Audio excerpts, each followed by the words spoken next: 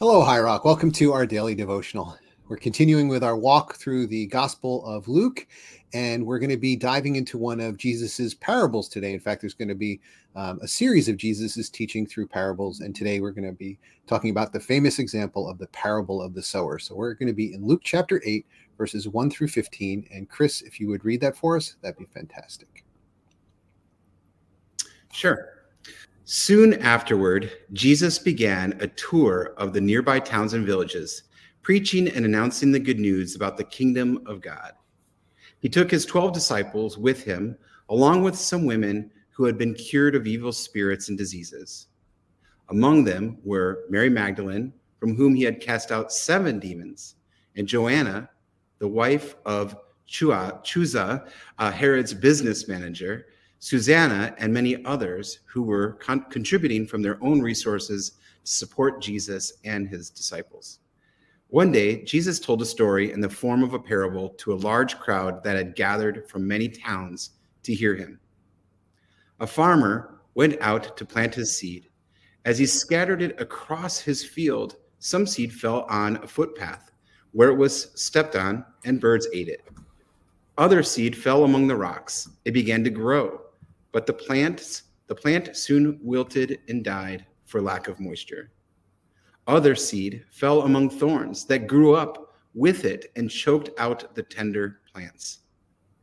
Still other seed fell on fertile soil. This seed grew and produced a crop that was 100 times as much as had been planted. When he had said this, he called out, "Anyone with ears to hear should listen and understand."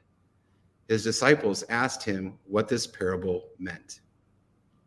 He replied, "You are permitted to understand the secrets of the kingdom of God, but I use parables to teach the others so that the scriptures might be fulfilled. When they look, they won't really see. When they hear, they won't understand. This is the meaning of the parable. The seed is God's word. The seeds that fell on the footpath represent those who hear the message, only to have the devil come and take it away from their hearts and prevent them from believing and being saved. The seed on the rocky soil represents those who hear the message and receive it with joy. But since they don't have deep roots, they believe for a while and then they fall away when they face temptation. The seeds that fell among the thorns represent those who hear the message, but all too quickly the message is crowded out by their cares and the riches and pleasures of this life, and so they never grow into maturity. And the seeds that fell on the good soil represent honest, good-hearted people who hear God's word, cling to it, and patiently produce a huge harvest. This is the word of the Lord. Thanks be to God. Thanks be to God. Well, one of the things going on in this passage is, you have all these 4 different soils, and people have done all kinds of dives into this and analyses. I think there could be, if Jesus was in a different environment or was around today giving this parable, he might come up with even more. But I think the important thing is that there is something that ties all the failed soils together that's different than the final soil. And the context for all this is, I think Jesus is explaining to his followers, explaining to the people listening, why the kingdom of God doesn't seem to be working. Jesus comes bringing the kingdom. There's all these miracles. People are expecting kind of this momentum to go forward. Maybe some people are even expecting a king, but there's all this resistance and there's all this lack of apparent success in many ways. And so people are naturally asking the question, like, what's going on? Like, when the kingdom of God shows up, you'd think that would just be, just a whole chain of successes leading to the coming of God's kingdom in a full way and the end of the powers of this world. But that's not what they see. So what's going on? And Jesus tells this parable in this context. So a couple of things that we see is, well, first of all, I think the parable, I would sum up the parable in saying that it's not the seed, it's the soil. So the seed is God's word, and people are wondering why that's not working. Well, it's not that God's word isn't working. It's something is happening in the soil that's preventing God's word from taking root. And the sower who's casting out the seed is, in the position of God, or the Son of Man, who's Jesus. And I think the first thing we should notice is that that Jesus is indiscriminately generous, just throwing seed everywhere. It's not a limited resource on the part of God. So he's just being incredibly generous. It goes everywhere to everyone. However, the seed is limited by the way the soil receives it. We see, the shallow soil, the rocky soil, the ones with the thorns that comes and chokes it out. And these failed soils all have one thing in common as Jesus explains the parable, and that is that they are all passive. They receive it, but they do nothing to hold on to it when other things come into play, whether it's the thorns or the rocks or whatever it might be. The final soil, Jesus says, it clings to the word of God. So there's challenges that come their way, but the good soil takes an active role. It's not just passively receiving, it takes an active role in clinging to the word of God. And that's why it patiently produces a huge harvest. I think one of the illustrations of this very principle in this story is that Jesus tells the parable at first without any explanation whatsoever. Like, people are just left to wonder, like, what is Jesus talking about? What is all these soils and everything?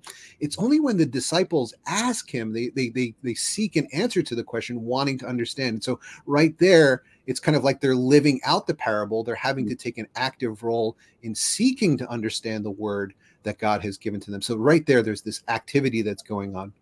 Mm-hmm. And this is very similar in some ways to the end of the Sermon on the Mount that actually you and I covered last week, where we talked about the house built on the rock and the house built on the sand.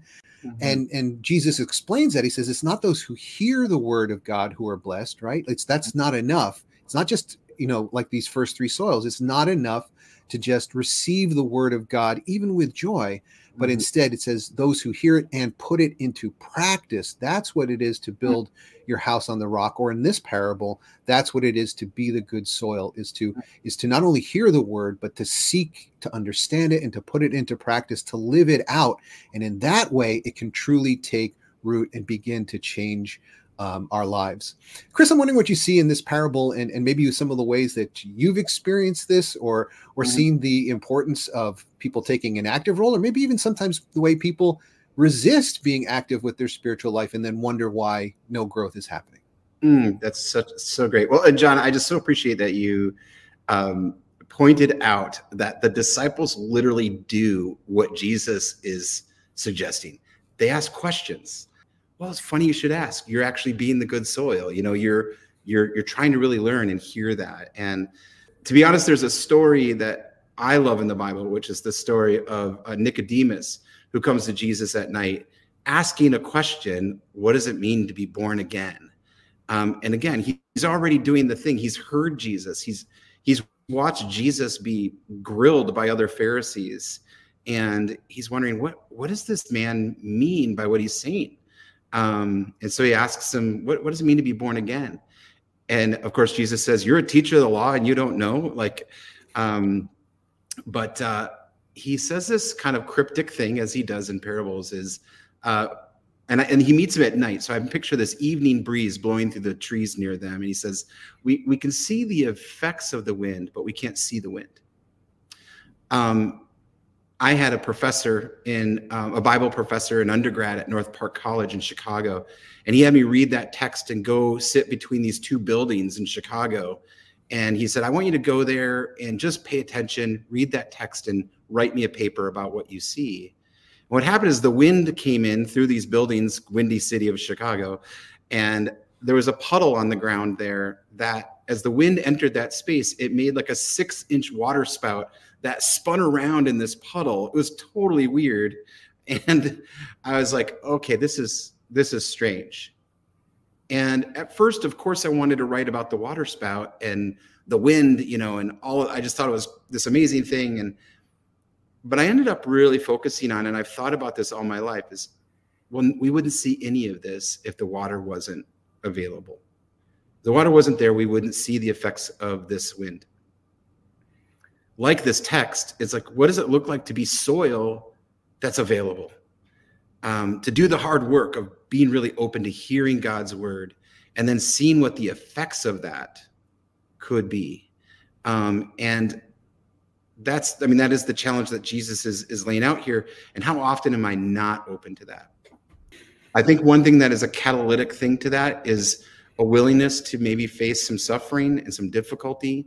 It usually means hard work on yourself to be truly fertile for the seed to grow. I know it's kind of like these big sweeping things. It's not like really specific, but I think everyone listening and you and I can think of what it means to do the hard work of self-exploration and to ask God, what do I need to do to, as Nicodemus said, be born again and again and again, actually, or to be prepared to hear God's word. And ultimately, it's hearing that word and putting it into action, just like that text we talked about last week. That's the hard work. Otherwise we just continue in life, kind of just moving on to the next thing and the next thing, and we're never really growing into the fullness of life that Christ wants for each of us. I like how you point out in essence that the seed reveals the condition of the soil. We can look at the soil on the surface and think we understand what's underneath, but the way the seed takes root or doesn't kind of reveals the condition of the soil. Yeah, I think we're left with a natural question at the end, in applying this passage in our own lives, and that is, I think, two questions actually. One is, the first question is, what can we do to ensure that our soil, our hearts, are prepared to receive the word of God in a way that produces fruit? Are we willing to be active in response, right? Are we willing to not only hear the word and ask questions and follow up, think about it, meditate on it, pray about it, but also begin to put these things into practice? Like when you shared it, the example about you and Sarah last week, and I think a number of people found that helpful and inspiring.